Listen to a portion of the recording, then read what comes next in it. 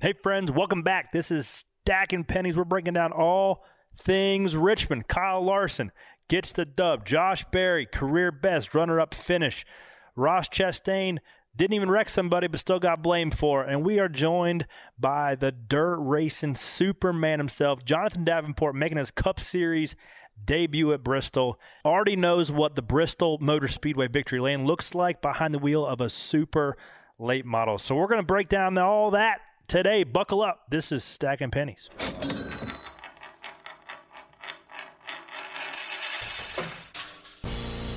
Stacking them deep, selling them cheap. It tastes like gasoline, rubber, and victory. We're just out here stacking pennies. Hello, friends. Corey the Joy here, going to break down all things Richmond Raceway. To my right, the normal band of characters, Mr. Chuck Bush. How's it going? It's pretty good. Funny story, as you sitting here looking at your hoodie, it's an old school Charlotte Hornets sweatshirt, and I was talking to Tyler Reddick this weekend a bit, just congratulating him on last week, and I guess he went to the Hornets game on Monday or something. It was 23-11 night or something at the Hornets arena or Spectrum Arena, and he said, "Would you believe that I'm taller than Muggsy Bogues?" I would believe that. I would not believe that. Muggsy Bogues is 5'3". Because Tyler Reddick's 3-year-old son is almost 3 inches shorter than he is. Bo must be 3. Tyler's small. He's How tall tiny. is he? He's got to be 5'3" with a lead foot. Yeah. My man hammers. Gets on the wheel. He gets on the wheel. And then the guy who watched the wedge wrench on the 12-car drive right by him this past weekend, Ryan Flores. Yep, that was some real 12-car. We're going to break that down in Pit Road Boats and Woes because that was certainly a woe. Why didn't you grab it, though? Why didn't you win? Because it's not. Yeah. You can't grab a wedge wrench when it's going. You have to smack it. If you grab it, How deep is it in the window? I don't know how deep that one is. Maybe 4 inches. When you grab them, they get bound up. Yeah, for sure. But you have to if you smack it. Why you even got to make a gesture? I was just saying Tyler Reddick's 5'5". Okay. You have to smack the wrench out. Yeah. You cannot try to pull it. And then, speaking of Jonathan Merriman. Yeah, Tyler Reddick's 5'5", 125 pounds. His middle name is George, according to the internet. Good for him. Yeah. How you doing? Now, what instance, I saw that GIF of Michael Jordan flying around on social media of him just like disappointed. What was that instance on TV after? It was the guy that was trying to catch the tire. What was he doing? Went over the wall. Dove over it. Yeah. I got to show you a live video of this. And that's just that. Like that was him looking like that was the come on, man. So I saw a story on MSN that said Michael Jordan disgusted with another mediocre effort out of the 23 team or something like that. So did they take it out of context? Oh, definitely. Look at who's sitting on the wall. Who is Petrie. He barely even moved. Matt He didn't even put his snack down. He doesn't even put his snack down. Of course not. Look at the guy. Corey Petrie, Petrie works at Trackhouse now. He's one of Casey's buddies. He helped Corey pretty much start his race career with the K&N car and all that. Yeah, he was in victory lane with us a couple times on the Arcus side. But it's just funny that he's sitting there. He's got a snack. And he's sitting on the wall and he gets up and moves. The guy falls over the wall and he just keeps eating a snack watching him. But, yeah, when the tire gets rolled wide, it's really important. Break it down boats and woes, but the guys behind the wall are really important. Yeah, but you got to stay on the right side of the wall. Yeah, correct. Can't jump over. Can't jump over it, and there's, unfortunately with how these pit stops go and there's nobody in front of you, you can use half of that pit box per the rule, so you have to be set up and ready to take it, and that tire's coming fast. And if you're kind of out of position, there's a lot of stuff behind the wall. If you don't have the fire extinguisher and all that stuff moved back, in some boxes there's a blue cable case that everybody's coax cables plug into. So if you don't have a clear path to catch that, and there's people standing in the way, it can go right quick. So you got to kind of work with the guys next to you, like, hey man, you aren't pitting this lap. Can I take some here? So I believe the highlight of my weekend was dapping up Michael Jordan, because I was walking from the whatever we call it, driver's meeting now, down the red carpet, and MJ and his, he probably had 20 people surrounding him, right? And he's a head taller than everybody else. And I was kind of walking, we were walking opposite directions, but even I was a little bit to the right, and he was going back towards the media center or pit road or something. I was like, MJ. and he saw me, and he like stuck his hand out like through the crowd, and I like just caught it in my peripheral. I about blew MJ right off, but I turned around, dapped him up. His hands were very soft. Huh. They're plush. Probably from counting all that paper. Oh yeah, just moved the Hornets for a profit of $1.2 billion. So Not bad. tire budget this past weekend for 2311 was not that hard. Did the 23 have a rough go at it this weekend? Reddick spun by himself, I think. Changed the whole right. Reddick changed the whole complexion of the race, Yeah. but I didn't see the 23. Well, Bubba's in other the top than- 10, and then he was back there by me 20th. I don't know what happened to him. By a then I penalty, passed him. probably. Yeah, But passed him at the end, got him. I think the penalty of the guy going over the wall, Oh yeah. he had to serve that penalty. how is it as a driver not practicing or qualifying and just firing right off? I kind of like it. We missed it to start. We went backwards. We had a good starting position. Started 16th. Oh yeah, you got put 3 wide first corner. I'm gonna remember that. Joey puts me 3 wide middle, but I was wrecking loose to start. He got the fence a little bit off it too. Yeah, I mean, it's freaking tight. And I was sideways the first 25 laps of that competition caution. If you're 2 rounds of wedge away, like you are hanging on for dear life. So we just missed it. Pound of air pressure, bro. Yeah, I mean, every little adjustment in this thing, whether it's sway bar, arm angles, whether it's air pressure or wedge, man, we were throwing rounds at that thing all day. Couldn't quite hit it. But yeah, we didn't start. Generally, I like no practice because I like our shot when it comes to just trying to guess at the right, not guess. You're making an educated guess a lot of times at the setup. But when I felt like we should have ran between 18th and 22nd, and we ran between 23rd and 28th. That's probably my worst racetrack. We just haven't had a great grasp on it, on the setup for the last couple of years at Spire. Because the first race last year at Richmond, we legitimately finished 7 laps down on speed, like 33rd. Yeah, I remember that. Just absolutely terrible. So we came back, finished 28th, 3 laps down. So then we came back, lead lap, 21st. Just a grinder of a day. Bro, you don't win. You don't run. Screw winning. You don't run well at Richmond unless you have the whole package. Yeah. Driver, car, team, everything. You got to execute on pit road. A lot of opportunities to speed. A lot of opportunities to mess your strategy up. So Look at the 19 this weekend. Just with strategy alone, they ran out of tires. ran out of tires. Look at the 9 on the contrary, right? Gets spun out by the 12. Ran between, what was it, 13th and 18th all day, and then he stays out and cycles to the lead and hangs on for a career best.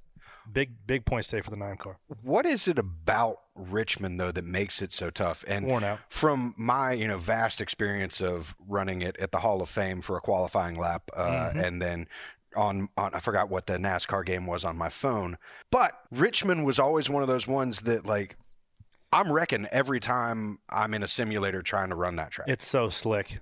I mean, even on new tires, it's so freaking slick, man. It's just no grip. I think, some guys like Richmond. I think it's probably a mixed bag on drivers that like it versus don't. I'm on the side of, I think that the asphalt or the surface is a bit beyond its prime years. I think it's a little bit too worn out to be aggressive. You're really just floating it in there. You're on the verge of spinning out any corner, so you can't really lean on somebody hard. You can't really rub fenders because the guy's going to spin out. We saw Denny get in the back of the 15 car and just junked his ass. Probably not great timing going in for an appeals appointment this past week, over wrecking somebody on purpose by doing it again to JJ Leap. So not great timing on that back. Just stones on that guy. I was to say, the 12 car, Blaney has been on record as saying he's not a fan of Richmond. I mean, I think he didn't do well there in the past, but he was pretty good this weekend. We had a couple of issues on pit road.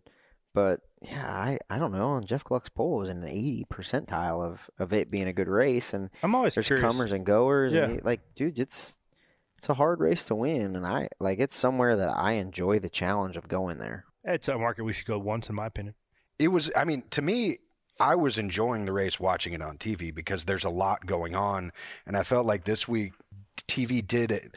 They got lucky a couple of times with the Denny spin. They were on that bumper cam when it happened. No, and it was on his eyeball cam. Yeah. Yeah. And then they were on Blaney's car when he hit the 9. Oh, they were? Yeah. They had it pretty quick. I didn't see that one. Yeah. Yeah, I didn't see that one. Yeah, But I think the 9 just maybe missed the bottom and then kind of checked up to get back to the bottom, and Blaney was already kind of back to the gas and just spun him out. A lot of different strategies. It also, your day could be made or broken with an ill-timed caution. Oh, yeah. you saw the 34 and the 9 specifically were two guys who went long. They stayed in the lead lap, went long. Everybody else pitted, and they caught that yellow. Was it the 45 that spun out? 45 spun out. And then those guys had an extra set of tires because they just didn't take it, and they were on fresher tires than everybody else. But the 34 and the 9 both executed a couple late race restarts. But you line up Kyle Larson on the front row, buddy. Pay windows open. Ain't nobody. I mean, it's going to have a hard time beating Kyle Larson from the front row. Oh, yeah. Byron could have done it if he hadn't got wrecked, in my opinion. Well, he wasn't on the front row, right? One mistake. They're a great pit crew, but they cock one right front pole and cost themselves a couple tenths on a pit stop, and they go from competing for the lead to being on the second row outside, and then they get spun out. Dude, Chris Bell going in hard on Ross Chastain, but just like Hendrick Motorsports and Appeals, Ross Chastain is undefeated when people try to come at him, dude. What, did he say something? Yeah, Chris Bell called him a wrecking ball, and like Chris Bell had a rough restart. He didn't have a good restart. Yeah. And he got put 3 wide, top middle, and then he kind of like got spooked and smoked it in there, smoked the left front, and then he was like a half a lane too high and being on Ross's door and kind of slid into the 24 and spun out, but then tried to blame it on Ross. Yeah.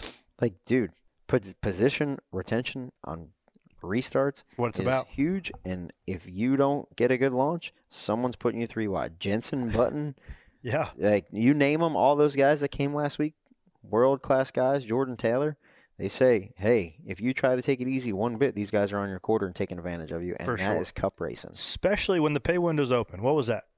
8 to go? How many? 18, maybe? Yeah, 18 to go. I mean, got to go. And also, Ross was between 3rd and 6th all day.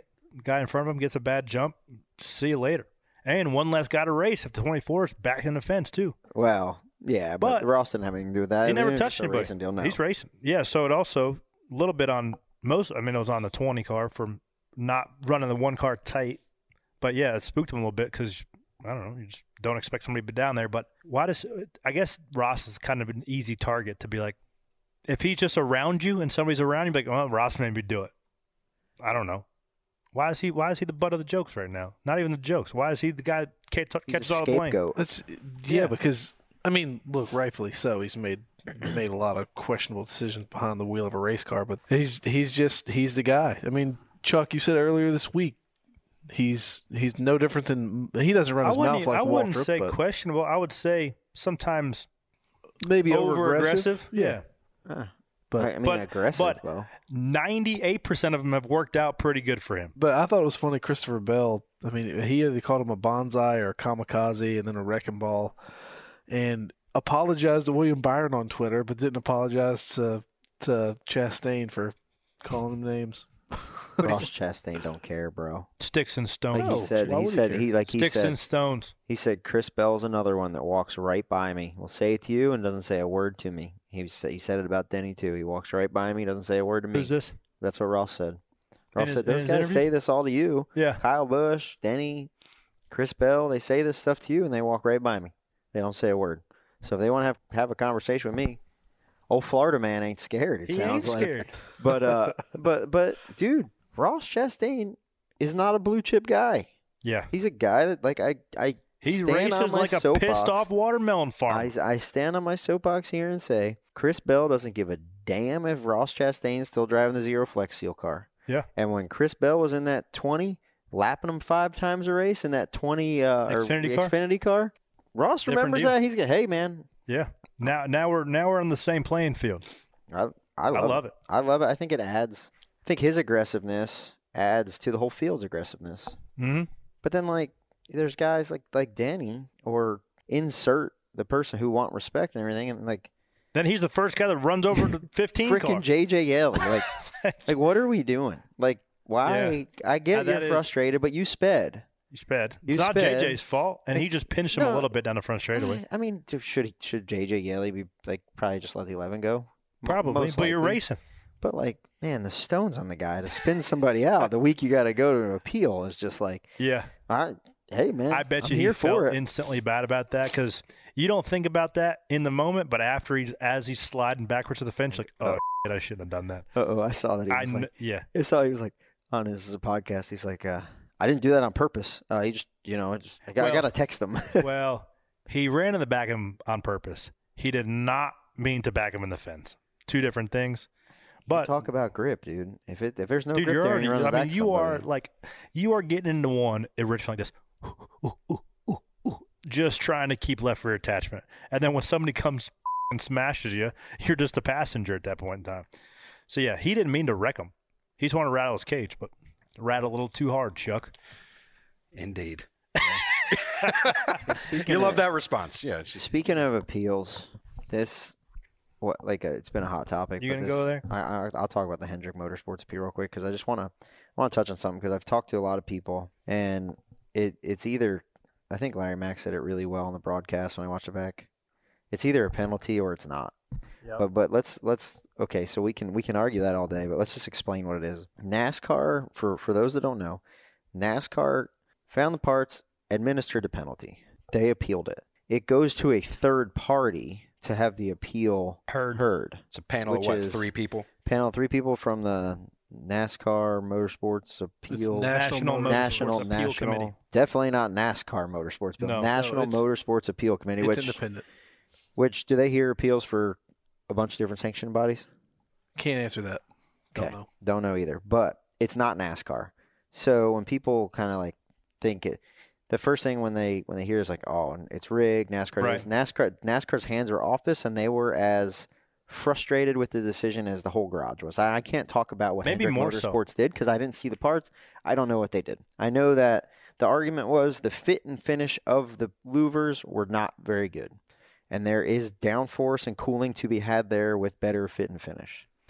So what a team like Hendrick Motorsports does is they'll take them and they'll use their people and they'll scan them and they'll find the best ones and they'll put them in their car. And if they find discrepancies in some, maybe they'll clean them up. Maybe they won't. I don't know what they did. The reason we went to a single source car is so that Hendrick Motorsports doesn't have a different part than Spire Motorsports. Because Spire Motorsports with 30 people cannot do that. They're not going to scan their stuff. They're not going to be able to do that. We all agreed on it as a sport. Not me. People way above me, owners, the NASCAR officials. We agreed on the parts, how it's going to be built. And the penalty of what it's going to be if you get caught with it.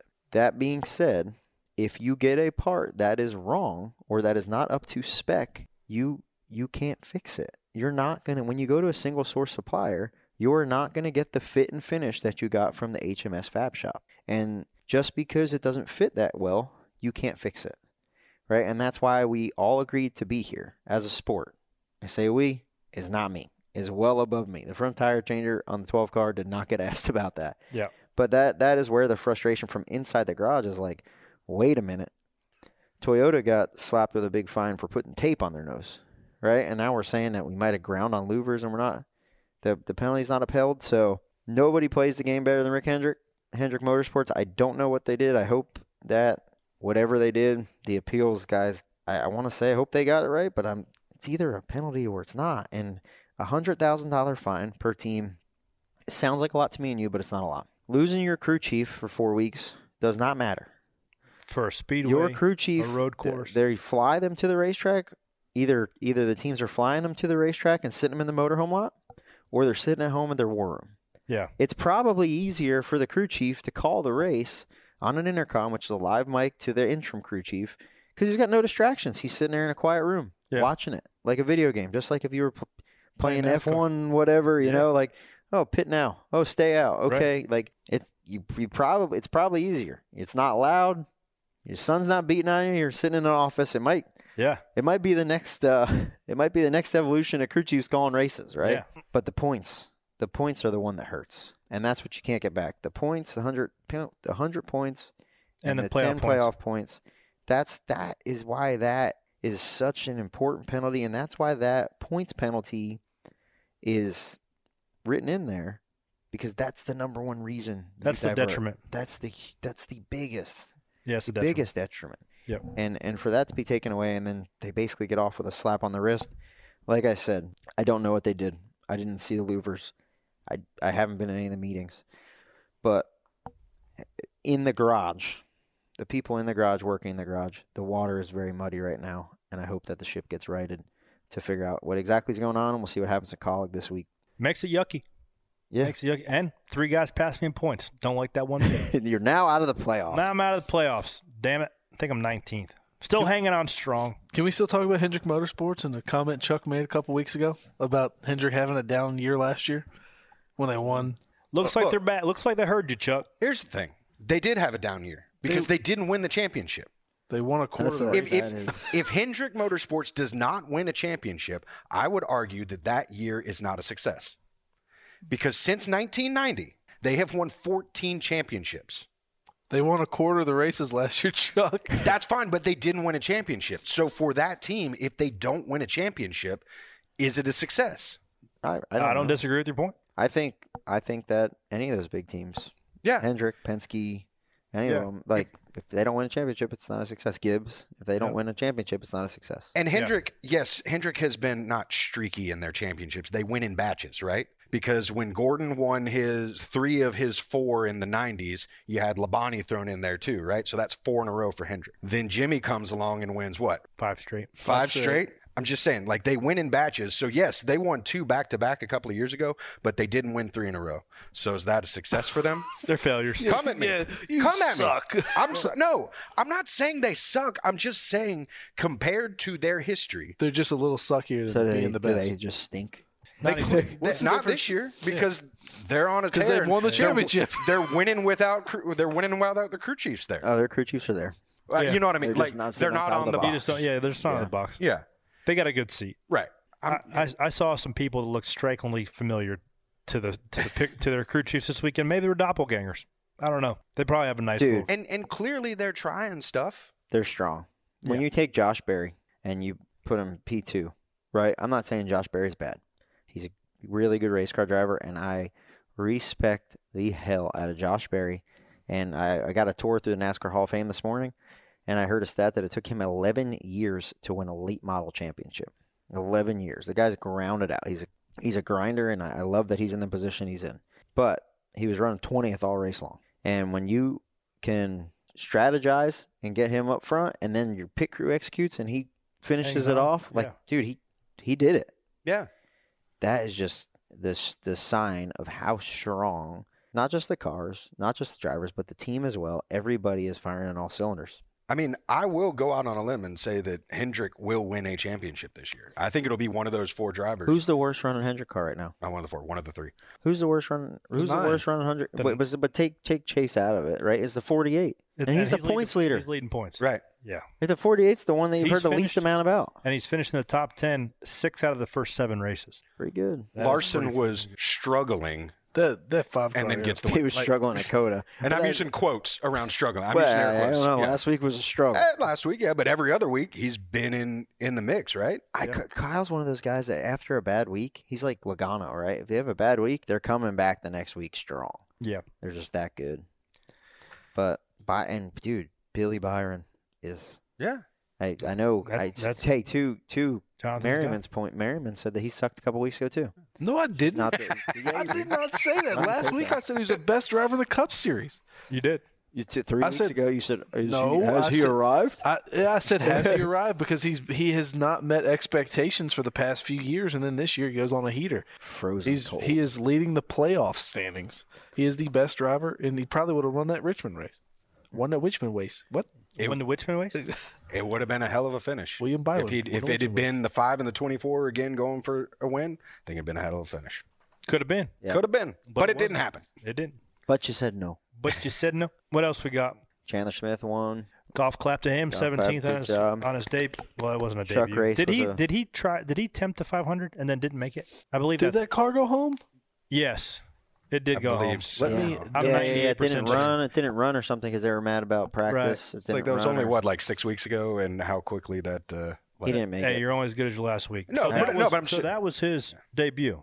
Yeah, that was his first race because it was like the only reason I know that is because they were pitted right in front of us, and I'm like, who the hell is a 13? And when is he going to be a lap down?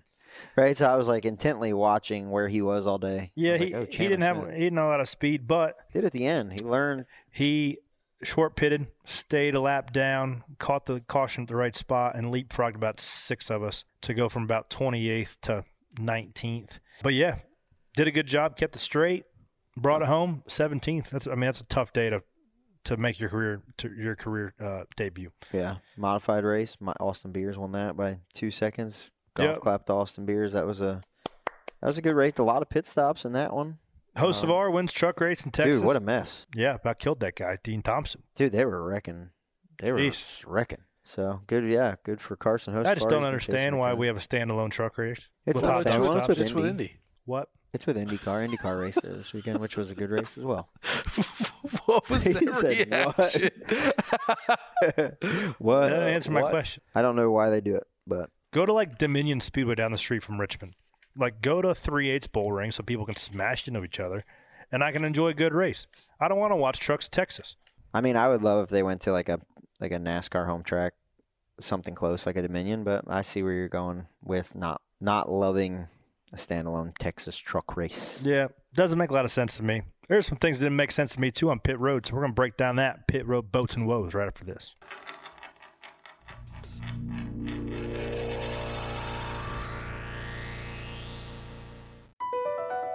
Across America, BP supports more than 275,000 jobs to keep energy flowing. Jobs like building grid-scale solar energy in Ohio and producing gas with fewer operational emissions in Texas. It's and, not or. See what doing both means for energy nationwide at bp.com/investing in America. Hey, it's Kaylee Cuoco for Priceline. Ready to go to your happy place for a happy price? Well, why didn't you say so? Just download the Priceline app right now and save up to 60% on hotels. So whether it's Cousin Kevin's Kazoo Concert in Kansas City, go Kevin, or Becky's Bachelorette Bash in Bermuda, you never have to miss a trip ever again. So download the Priceline app today. Your savings are waiting.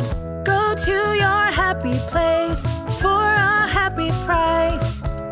Go to your happy price, Priceline. Several woes this weekend on pit road, one of which was you guys. Give us a breakdown of that stop when the wedge wrench gets left in the window. Left side wedge adjustment on a green flag run, and when you do that, who does that? The jack man puts the left rear tire on. So okay, let's start from the beginning. Right side, the carrier brings the wrench. Right. Then the carrier reaches over the car after they put the right rear on and puts the wrench in the left side window wedge hole. Come around, jackman puts the left rear tire on. Jackman stands up and goes to put wedge in the car. And the front carrier rips the jack. The rear changer is usually head on that because you're waiting for the carrier to come around after setting the wrench. Yeah. So the way that times out, he reaches up, looks at me, makes sure my wheel's tight, cuts the jack. By that time, the adjustment should be done. Jackman got bound up a little bit on like the shark fin because of where the wrench was. It kind of got stuck, and he went to go like shuffle his hands. Right at that time, the car dropped and it bound up, and it kind of pulled him forward and got him off his feet, knocked him down. And like I went to reach for it, and Apsy jumped for it like in front of me. I've always wondered, like the cars look so light. Like as they pull off from how much force is a car like driving off with? Go ahead and watch that, and watch those two guys get ragdolled. Yeah, like you don't want to be hanging on to that thing when it goes. Yeah, because in about 10 feet you're doing 30 mile an hour. Yeah, and the only thing you got is concrete or asphalt. Yeah, neither of which are great options. To soften the fall. What's the end of the socket look like, and what's the input look like? It's like This is like a bolt and a socket wrench, or it's like a half inch. It's like a half-inch ratchet end. Yes, it's like a half-inch ratchet end. A lot of people, people grind them different ways and make them more like a bullet or not. But you can strip them out or get them jammed. It's not a uncommon thing, and we've seen it in the past, but it's something we haven't seen. We haven't seen a wedge wrench go around the racetrack in a long time. At what instance do you look up and be like, oh, I did it. You watched all that. The guy was like, I went to get it, and Apsy jumped for it, so he was like in my sight. So the only thing you can really do there is like try to get up on the quarter panel and ride with it, like get going the same speed as the car and smack it out. Because if you grab it, it just binds it up. But even if you smack it out and it goes outside the box, still a penalty. I think so. But then at that point, they have to make a judgment call on it. Right. So you have a little bit of maybe we don't get a penalty here. When it goes out of the pit box onto the track, you got no choice but to come back in and take it off. And just got slayed on NASCAR Twitter. Oh, yeah. Oh, dude. It's like I've never in my life been rolled through like as bad. Like I've never been on such a good pit crew. like very like so good, so solid, and then just get rolled on by like everybody. Yeah, just because like every little mistake you make, I don't know if it's just Ryan's fans or like the 12-team fans, but it's just like you just get rolled on. Like we could have that mistake with Brad Keselowski and nobody would even say a word. But it's just it's a very stressful car to work on. But it's stressful if you let it get to you, but. You know, when it's like the man in the arena, right? You got to know what you're doing, the work you're putting in. Obviously, you don't like. It's way easier to send a tweet from the couch than it is to do an 8-second pit stop. Yeah, and it's like I get it, right? I guess my message to the fans of Blaney that listen to this, or fans of the 12 team, because we're all one, is like I know how it might feel and look because we live it too. But I don't know that there's like I'd put our team up against anybody on pit road. It's just like, well, didn't you guys almost like there's a curse, like or something? Like it's weird that there's just like weird stuff that happens every week. That it's like, what? Didn't you guys win the pit crew deal at the All-Star race last year? Finished second, but we had the fastest stop. But like, dude, there's so much talent on our car. Zach Bryce, rear tire changer, is probably one of the fastest in the sport. Jordan, our Jackman, he's probably one of the fastest in the sport. Trevor Apsey, absolute stud, our carrier. Dogs. And then like. Myself, I'm just trying to hang on and keep up with those guys. Old dog. But enough about us. How about that 5 team? Those are the dogs of the week. Are they the dogs of the week? Yeah, because man, they the second to last stop, they didn't have a great one. Where'd they come in after the money stop? Third. They came in third, and they went out with the lead. Mm. They jumped the 19 and the 24. They pulled it off. I mean, pit road is a hell of a place to make a living right now. It's as hard as it's ever been, and it's as competitive as ever. So. Like to win the race, they did a 9.5, and I think that the 24 did like a 10.2, which is a great stop. But I was just a little bit. They like Cordero read the right front a little, like just not great. Led to a little bit of a jacked up pole by all measures of the whole race. It was a good pit stop, but just when the money was on the line, they were just a little bit cleaner, and that's what it is. It's just little tiny details, pretty much stacking pennies throughout the whole pit stop.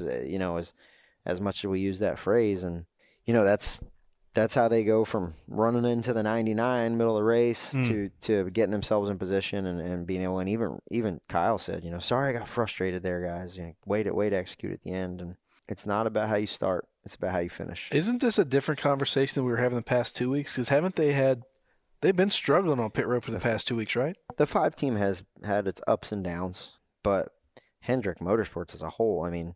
All 4 teams are really, really good, and then they have the 7 car, which is great. Yeah, my guys are flying. But like it's the 7 team is doing so well that you're like, okay, whose job are they going to take? But then you look at the other 4 Hendrick teams, and you're like, I ain't taking nobody's job. Everybody's great. Like so, it's good for them. Everybody's chasing them right now. But that being said, we saw a lot of issues. We saw the 11 team. They dropped the jack and. Rosini, the front tire changer, didn't feel great about how tight that nut was.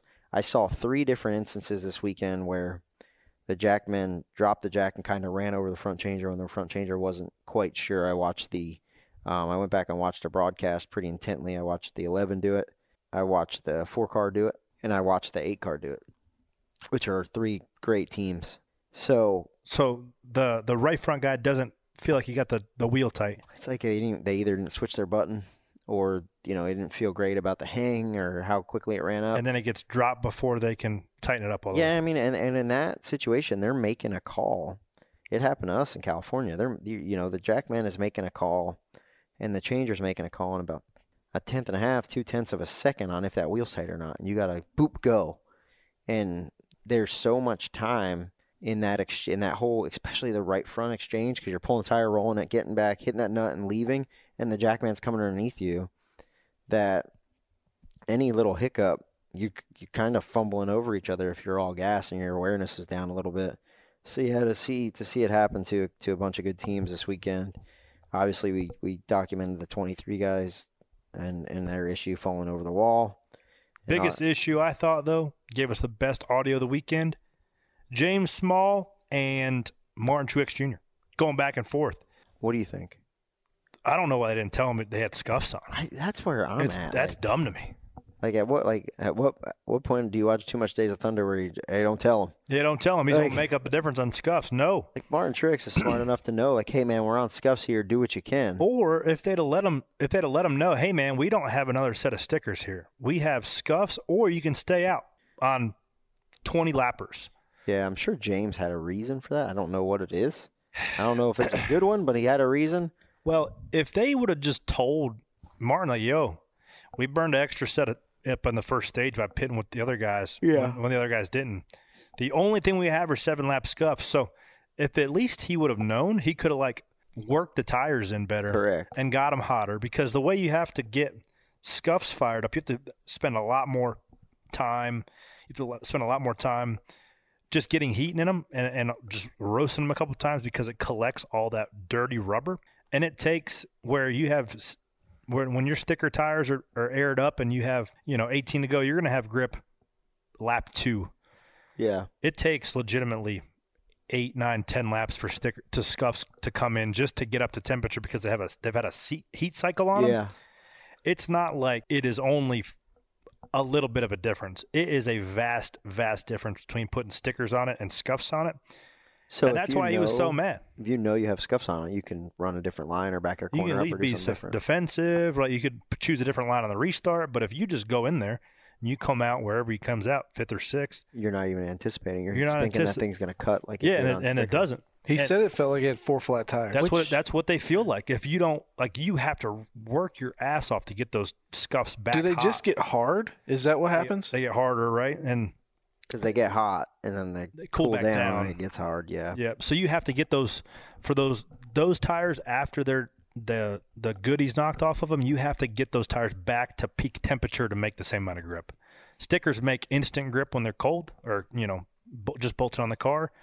To get scuffs to make at least close to the same grip as stickers, you have to get them to peak temperature, which takes 7 or 8 laps. Does that happen when, say, you don't take tires and, like, if it's a quickie yellow and nobody pits and you stop running on the racetrack, how much your tires cool in 2 laps of caution? Let's just say you're at the end of a run, your tire temperatures are 220, give or take, right around there between 210 and probably 230.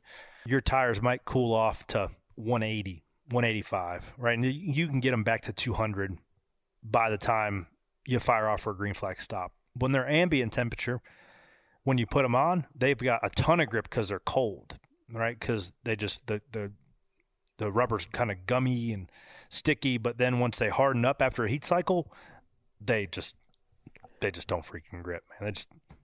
It's not. I mean, but they didn't do them any favors by not telling them. The moral of the story is, whether it's stickers or scuffs, I don't know why they didn't tell them. That would be, I mean, like the language on the radio after. One of our best friends is Australian. They're just pretty cut and dry. Yeah. Right. Like Australian guys are kind of like, hey man, it doesn't matter. That's just how they are. But I would lose some trust and there'd be some serious dialogue like, hey man, I can't help you if you don't tell me what's going on. Yeah, that's right. You have to tell me what's going on and then I could try to help you, but like I need to trust you here. So yeah, that would be, I'm sure there's some conversations being had there. I'm not like ready to jump on the Kyle Petty wagon of, it's the beginning of the end, but it's definitely not good. And it's not what Martin had with Cole Pern. I mean, when you have a pairing like that, yeah, to measure against, yeah, it's hard to rebuild that. One guy we should give a shout out to though, Travis Peterson with the strategy call of the day, leaving that 34 out long, catching the caution when he needed to. Good old high school, middle school buddy, kickball buddy. There's never been a better dynasty in sports than, like, truly and honestly, anybody can come at that, but there's never been a better dynasty in sports than our kickball team, and then what it's produced. The crew chief this weekend, Cliff Daniels. He was our leader. He's their leader. He's that team's leader. They won the race. And he was the balls and dolls leader. Yep. Everybody. Peterson, kickball guy. So, good for them. Champions are bred on the kickball pitch. Good news. No pit stops this week in Bristol, so I won't see you there. You have a good one. Oh, we're going to have a great one. I'm excited about Bristol, actually. They do a good little deal with Easter service up up at Bristol. They're going to have Tim Tebow, who is my guy. Pumped up to meet him. I'm going to bring him that Mount Rushmore helmet and give it to him. You can give it to him? Yeah. Here you go. Here you go. I like you, man. Here's a helmet. That's cool. Maybe he'll give me something back. I don't know. High five. I'll take that. Phil Wickham's going to sing, too. Cody Carnes. It's going to be a cool lineup. And we're going to get a little muddy. And we're going to talk to the guy who is the king of getting muddy, Jonathan Davenport, making his Cup Series debut. He's one of the best to ever drive a dirt late model. So excited to talk to him today. Joining us right here in studio. So stick around. Jonathan Davenport coming right up after this.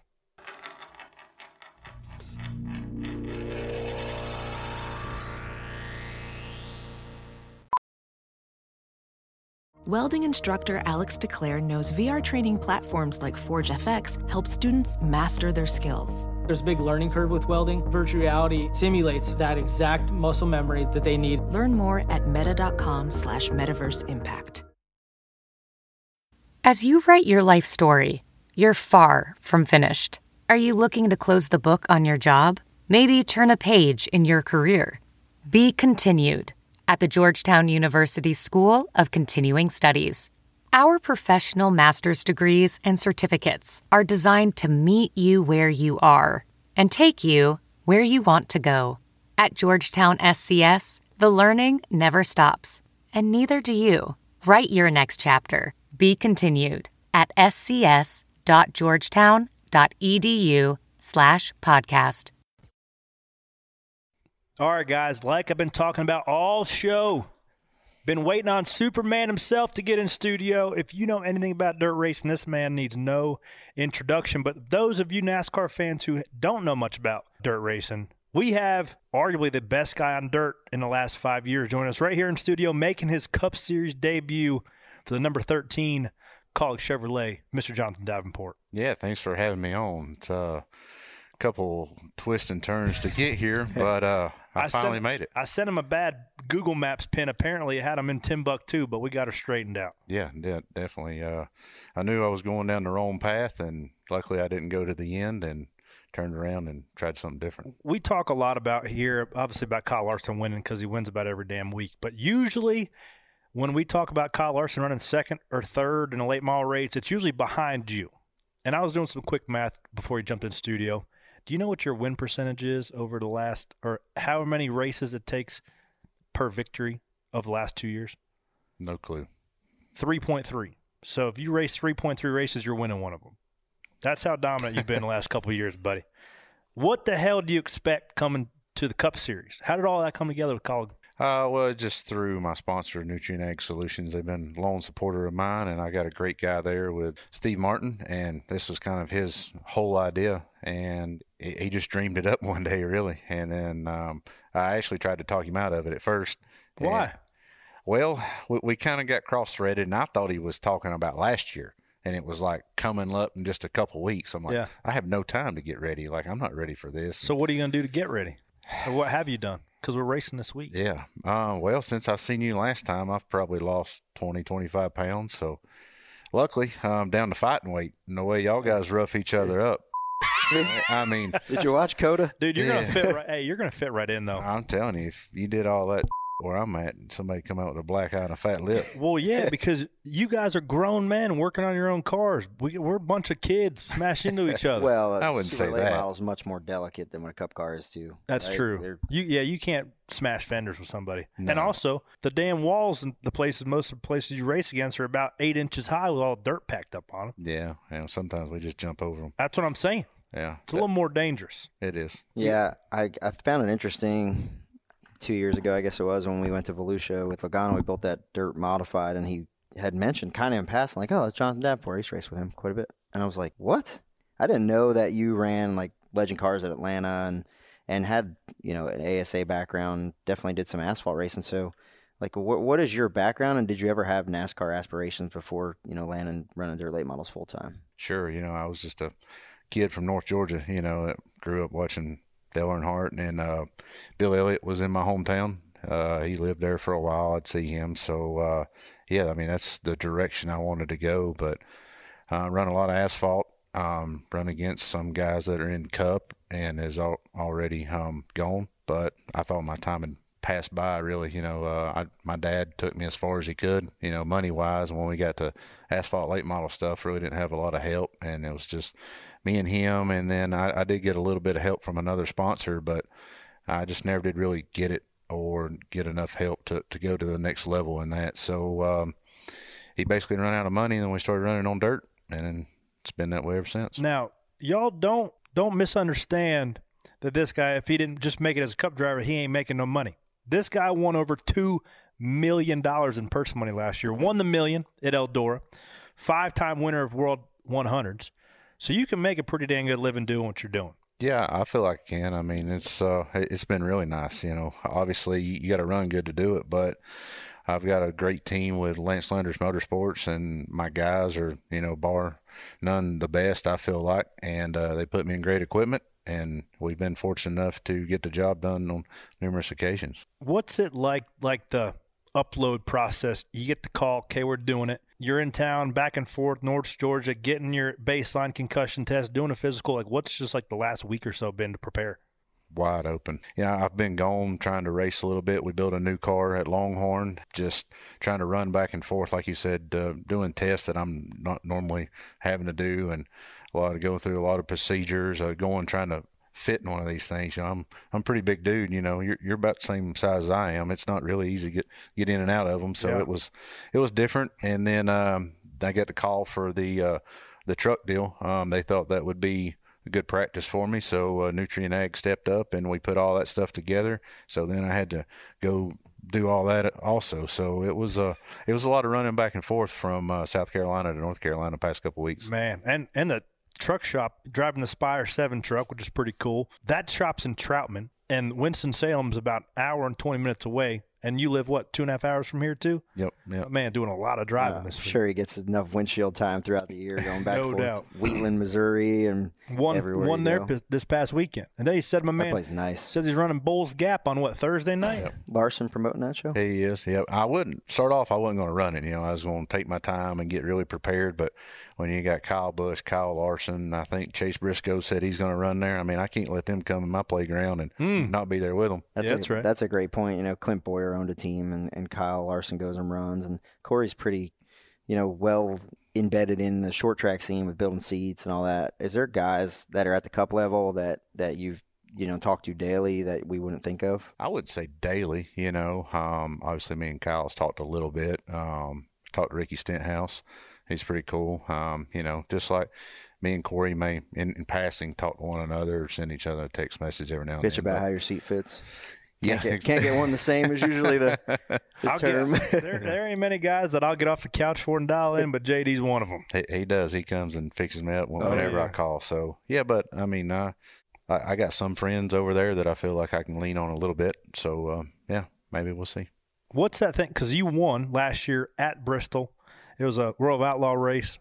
What do you – like, how is that thing going to drive different? You obviously haven't driven a cup car yet, but do you have any expectations of what to expect of what a cup car is compared to that dirt late model? It's going to be totally different. I'm sure there's nothing that's going to really help me. I wouldn't say. I don't know. Obviously I've got the dirt experience, and I've ran Bristol at dirt, but, so has the cup guys now a couple times, as many as I have. So I don't know that my dirt experience really is going to trump how many times you've run a cup car or the other guys. I don't think so, but obviously I can tell when the lane's going to change just as fast or faster than anybody. But if my dirt experience is going to be that subpar, I mean, Kyle Larson, Christopher Bell, Ricky Stenthouse ought to be, running top three half a lap ahead. So it's definitely going to even the playing field a lot. Yeah, you look at the two guys that have won this race. They're cup regulars, not two guys that you would think of when you stand out dirt guys as far as Joey Logano and Kyle Busch. But I hope it doesn't rain, and I hope you get some lap times. But the truck race is definitely going to help. That's why, you've seen guys like Martin Truex, Joey, Chase run those before. What are your expectations for the weekend? I really don't have any expectations, really. It's just so unknown. Like I said, the only expectation I know is I know what the racetrack's going to do. Other than that, I don't know how the car's going to drive versus the truck. I look at it as almost taking an asphalt driver and taking them to Eldora, let them run the same night, but let them get in a sprint car and let them get in a late model. Yeah. It's two totally different things, but you're on the same racetrack. It's a good analogy. Yeah. So, I don't know. we'll see. Hopefully that learning curve ain't too long. I'm glad I'm talking to you before the race. You watch COTA? You watch Richmond? No, I didn't watch COTA. I did watch a little bit of Richmond. Let me give you a little – I'm going to ask you for a tip, but I'm going to give you one first. All right. Do the smashing first and don't get smashed into. Because if you initiate the smashing, nobody's going to mess with you. And then they're going to get out and be like, oh, man, this guy has got a damn beard. Nobody else has a solid beard like that anymore in the Cup Series. So don't be scared to smash into people because they're not going to be scared to smash into you. He says that this is coming from a guy that smashed into people. That's why I pointed at himself there. I'm your buddy, and I'm going to smash into you just a second smash into you. That's how it works. Yeah. That's just, that's the biggest unknown that I feel like going into it is y'all race totally different than I do. I haven't entered on somebody's bumper in 20 years. I mean, our cars, y'all talk about air and dirty air and this. You drive a dirt late model. Yeah. I mean, we got a big fin. We got huge front end. I've got to set up a pass when I'm 3 car lengths behind the guy. I can't enter on somebody's bumper. So that's going to be totally different for me going up and hitting somebody or even getting close to them. If I get to their side, usually I'm so loose, I just go ahead and let off and let them go on. Just because of side force. But how much has that, like, what was the trend, or when did that shift with dirt racing when they got super aero dependent and those platforms got real right front down, left rear up? Like, when did that start to progress? Probably around the 2013, 14, 15 era, right in there. Like we kind of figured it out in 14, then in 15, me and Kevin done a lot of stuff. And I remember the pictures of like 3 shocks on the left rear. Whatever. Everybody was freaking out about that thing. Yeah, we figured out, obviously, if we want to be tighter in the corner, that big blade we got to get it higher. So once we got it, that's free grip there. Once we got that higher, we got to get it up there all the time. Yeah. So then we do that, we're knocking a bigger hole in the air, and the car behind us is way looser. Yeah. So what is something cool? Because you guys can get creative. There's a bit of a rule book in dirt racing, but not near as long as what we have to adhere to. What are some cool little dirt tricks that kind of got outlawed that Kevin was he was on the cutting edge of technology? Droop chains or shocks, or Ryan mentioned 3 shocks on the left rear. Yeah, we was doing all kinds of things. I mean, from me and Kevin, or whoever, Scott, everybody's wrote another page in the rule book. But yeah, like we made the left rear suspension actually have 2 different suspensions where it would move twice instead of just once. It's hard to explain, but anyway, just body wise, every time we see a little gray area, we push that till it's black, and then they make another rule on it. So was it like an accel and decel deal? Like acceleration and decel, like a third link they run, or I'm like super intrigued on 2 different left rear suspensions. We're getting a little weeds a little bit. I'm assuming it kind of locked itself in, so it just sat up on the bars, right? Well, it did, but yet once it got up on the bars and it got really tall, and then it had compliance at that point, so it actually started moving again. So it was like 2 different steps. Wow. Yeah. That's some like a 2-step. Yeah, like a 2-step. Well, I can assure you, this Cup car, I wonder what the power to weight ratio. What's a dirt car weigh? 2350. With 800 horsepower, 900 horsepower? 950, yeah. Way more grip though. Way more grip, but way lighter. You probably what was the track record of Bristol in dirt car? Do you know off the top of your head? It was in the 15s. It's going to feel like you're putting around there in that damn heavy taxi cab. I'm excited to race with you. Might want to get a street stock ride at Bulls Gap to get ready for this deal. That's probably more like what it's going to drive like. Yeah, for no sure. doubt. Are you excited about it? Yeah, I'm just excited for the opportunity and the challenge. Yeah. Is there somebody that you're looking forward to race against? You a fan of anybody on the Cup side? Not really. Man, I'm going to be honest with you. I quit watching Cup racing probably 5, 6, 7 years ago. When I was little, I used to be all into it, and that's what we did every Sunday. But now I'm gone so much from home. Sunday's my traveling day or sleeping day. I'm either at the airport, or I'm driving, or I've drove all night, and I want to sleep. I don't want to sit there and look at the TV, or I want to go be with my son or my wife or something like that. So, yeah. I don't know. I think they coming to the races? Yeah, they are. Yeah. Love that. Well, you've been gracious enough with your time, but before you leave, we got 3 questions we ask all of our guests. You ready? Sure. All right. Question number 1. If you had to pick one race car and one racetrack to race out the rest of your life, what do you pick? Dirt late model at Eldora. What year of a late model? Like current? Yeah, by far. They're the coolest looking, fastest. Yeah. Yeah. That was the quickest anybody ever answered that question. No question asked. Everybody's like, well, that's kind of a good question. Think about it. You had it. Boom. No, I would love to buy some parking spot and be my own parking spot at Eldora. If Tony would sell me a little bit of land, I'd build me a shop right there. That'd be mine right there. What do you just have a good feel for it? What is about Eldora? I just love that place. Yeah, I got a good feel for it. I kind of understand it. It's like you got to have a good car there, but you got to be smart. You got to outsmart the guys too, because it's a long race. Well, not as long as we're about to do, but 100 laps of dirt. 100 laps at Eldora is a long race, I feel like. But you know that's another thing that I don't know about. I've never ran a race that's going to be this long, so try to stay focused for that long. It's definitely going to be different. But yeah, Eldora just fits me. He said parking spot at Eldora. That brought up the memory of I think it's still there. DW had a parking spot at Bristol, like in the DO lot. Like Really? It was literally like, this spot is Darrell Waltrip's. I wonder if it's there. I remember when we went to like Tioga Speedway in New York, they had Richie Evans' spot. It was like all flower bed. Like this was his spot. Really? Nobody parks there. Yeah. Yeah, that's cool. Yeah, that was cool. I'll reach out to Tony this weekend and see if he can give you a spot up at Eldora. We'll get you down. Question number 2. What's the most embarrassed you've been at a racetrack? Larson's was when he won that race with you guys and then spun it out and nosed it in the fence. Was it? It was like the week after. But that was his. That would be bad. Where was that? Golden that was Isles? Golden Isles. Yeah, Okay. that was this year. Yeah, I was about embarrassed as him the whole weekend how bad we ran. I would say back to ASA, ASL, whatever. Was on the front stretch. They did driver introductions, whatever, and I don't know why, but I put my car in gear. I guess it was rolling. When we went, hey, gentlemen, start your engines. I fired it up and knocked the guy behind me. Yeah, that's a great story. Who was? Remember who it was you ran into? Nah, I have no idea. Were you able to like pull the fenders out and? Oh yeah, it was fine. Yeah, it didn't really hurt it too bad, but it was just like, damn, what an idiot. What track were you at? Maybe it was I-96. I can remember like it was a small, little rough place, but I think it was I don't know, some kind of interstate track. I mean, if there's anybody in the world that actually has raced 10,000 races, like Denny Hamlin said, it's probably you. 10,000 racetracks. Yeah, like so many free. I mean, how many shows? What's the most amount of shows you've done in a year? The most, probably 110, 12, somewhere in there. It's a lot of racing, man. We averaged 90, I would say, pretty easily. A lot of freaking racing. That's a lot of racing. Last question: if you had to forget every racing memory you've ever had and just keep one, what do you keep? Probably my first World 100 win, I would say. That's not the million?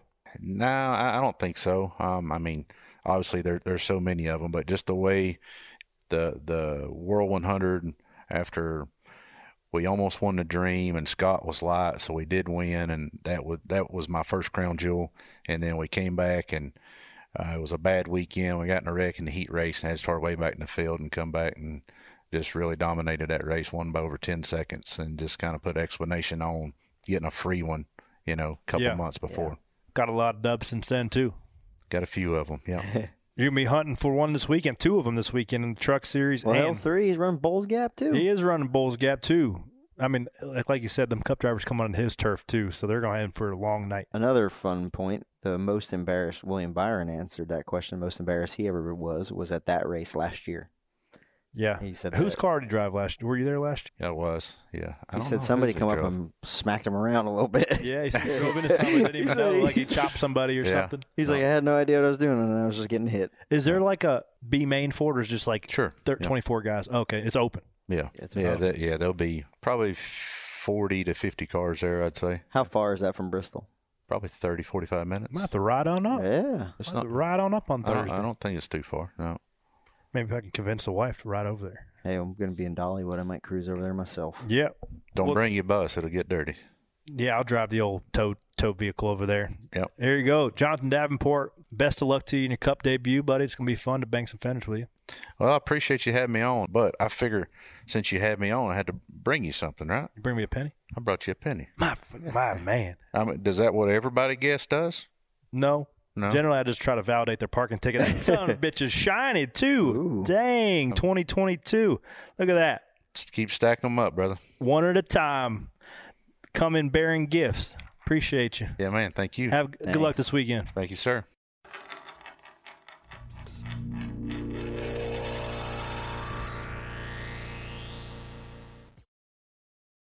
And that, Ladies and gentlemen, Jonathan Davenport going to take a crack at the Cup Series at Bristol this weekend. Excited to rub some fenders with him. But now we got some pennies for your thoughts question. Janie, what do we got this week? Our first question comes from Matt Schnidd, and he wants to know, if there ever was a scenario where a crew member is injured, do you guys travel with backups for your team? So we used to travel a lot with a lot of backups, pretty much on every team. Now if somebody was hurt, there's a couple guys scattered everywhere because with roster limits, you are only allowed to travel your 5 pit crew guys and your road crew. So we have obviously the 21, which is a house car which is a kind of a farm team house car that we have. And then there's a couple changers and jackmen that are on like the 15 or other cars throughout the So then let's just say series. They yanked somebody from the 15. Yeah. Who goes and does the 15? I think they just find somebody, or like if really push came to shove, our pit coach who is there is a ex-gas man and jackman, and he would go do it. You would find somebody that could do it. A lot of times there's somebody that has fallen out. So say that the 12 car wrecks early, I'll stick around for an instance like last year at Charlotte when Denny ran over Tanner Andrews, the front changer on the 22.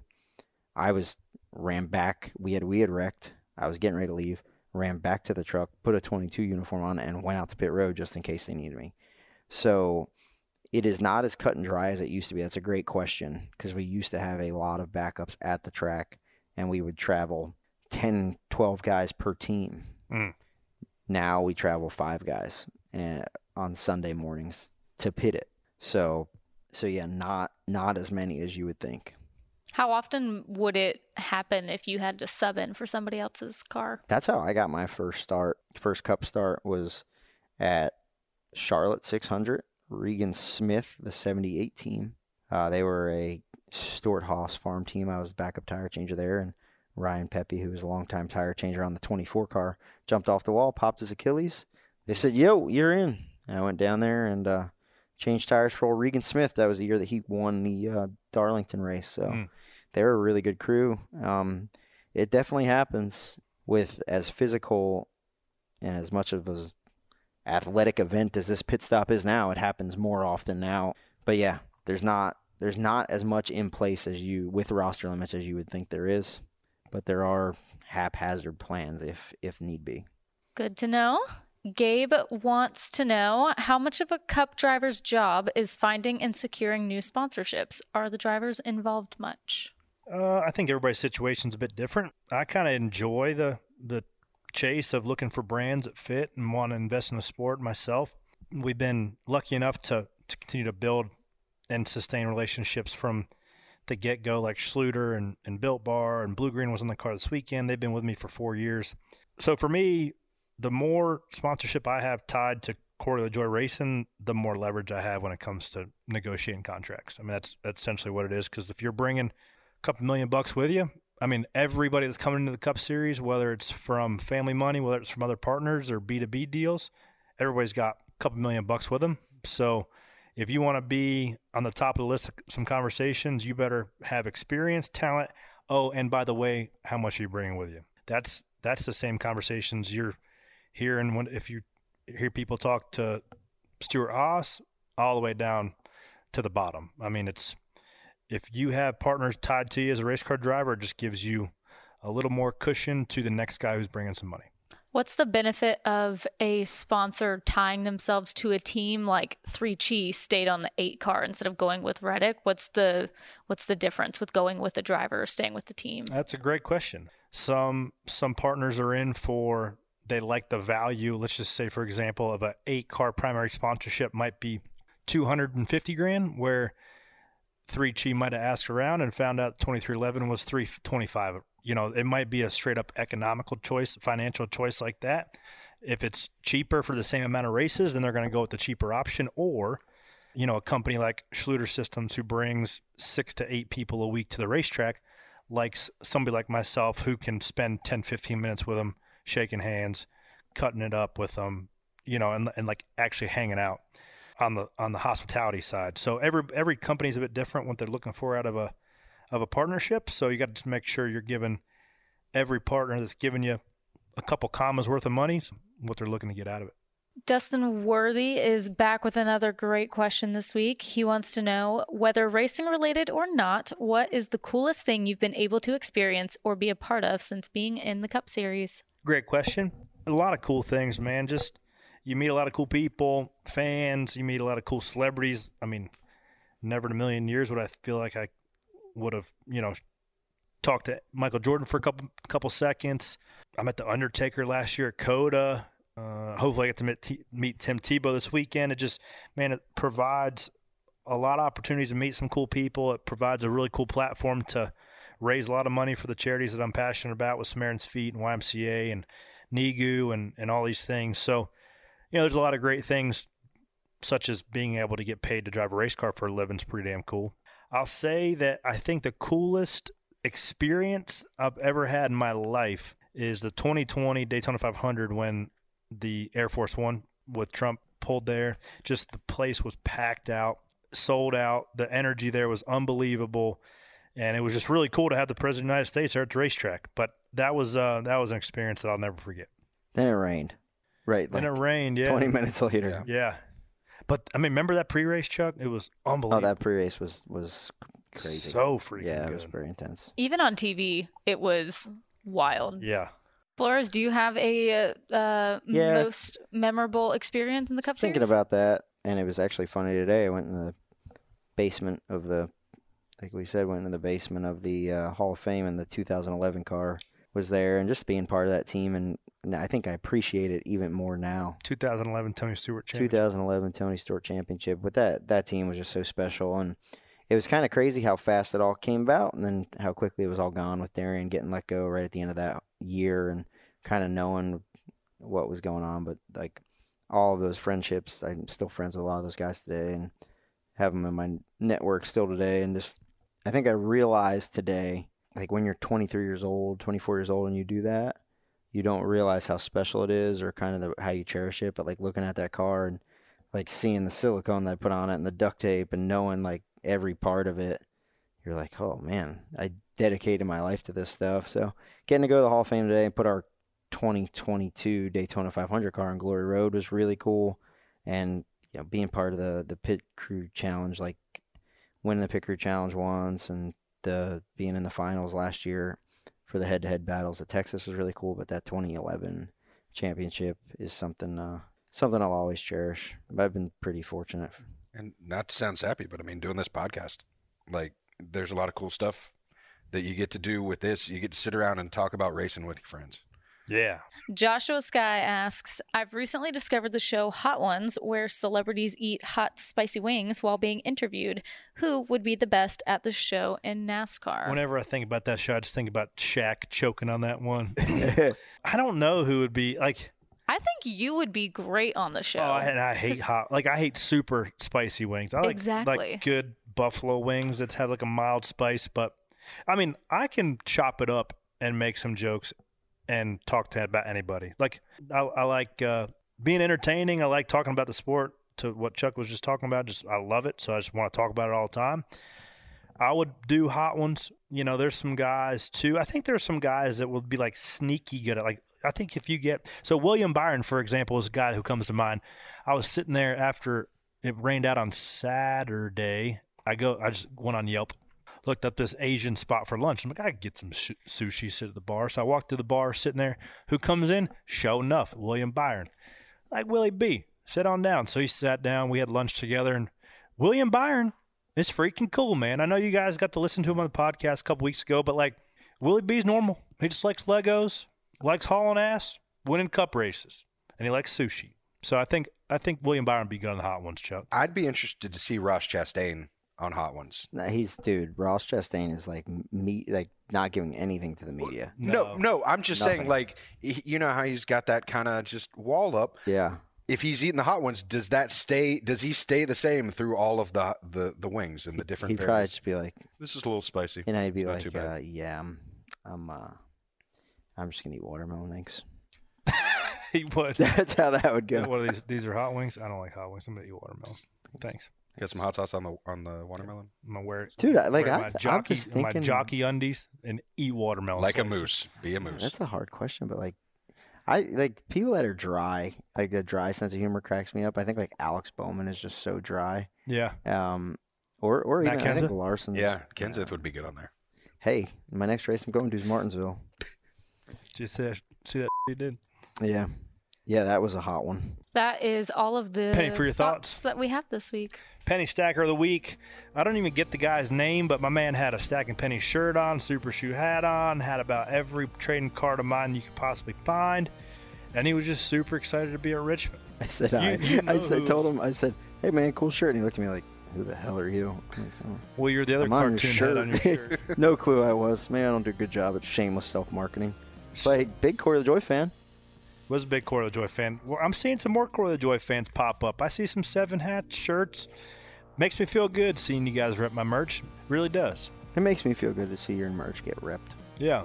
And it makes me feel good, too, when you guys say you listen to Stacking Pennies, because we work pretty freaking hard on this thing to make it go. So make sure you like, download, share, rate, review, give us stars, give us comments, whatever you want to do. And make sure you tune into Spare Change this Sunday for the Food City Dirt Race at Bristol Motor Speedway, Easter Sunday, 7 Eastern on Fox Network, baby. We're going to slide around in the mud.